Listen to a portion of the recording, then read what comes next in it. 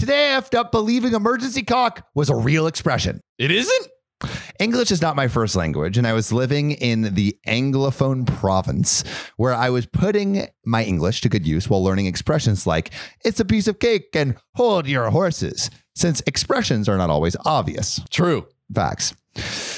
One day on this topic, my coworkers convinced me that the expression emergency cock meant that you save something for an emergency, like stashing chocolate in your desk for a major craving or keeping an umbrella in your car just in case it rains. Good old emergency cock. Yeah, you got to get that emergency cock in. It might be a tight squeeze, but you can make it work. I thought it made sense and didn't think anything of it. So I began to use this expression in my daily life.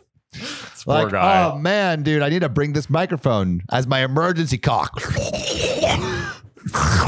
Talk about slob on a knob. Slob that knob. One occasion I remember was going on this date during a hike and pulling out a thin tubular flashlight. And when my date asked me what it was for, I mentioned it was my emergency cock. They didn't say anything about it and blushed, and the date ended awkwardly. The worst occurrence was during a meeting with a client. I had mentioned that it would be a good idea to purchase additional support on their website package as their emergency cock.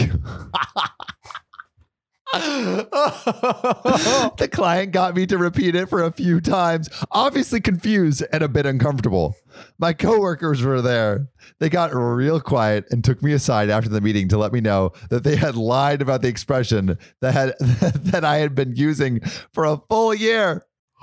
A year? Was and still am beyond embarrassed. Oh, I'm so sorry. Yeah, dude, you got to get that dictionary and use it as your emergency cock. Yeah. Just in case. You need an emergency dictionary.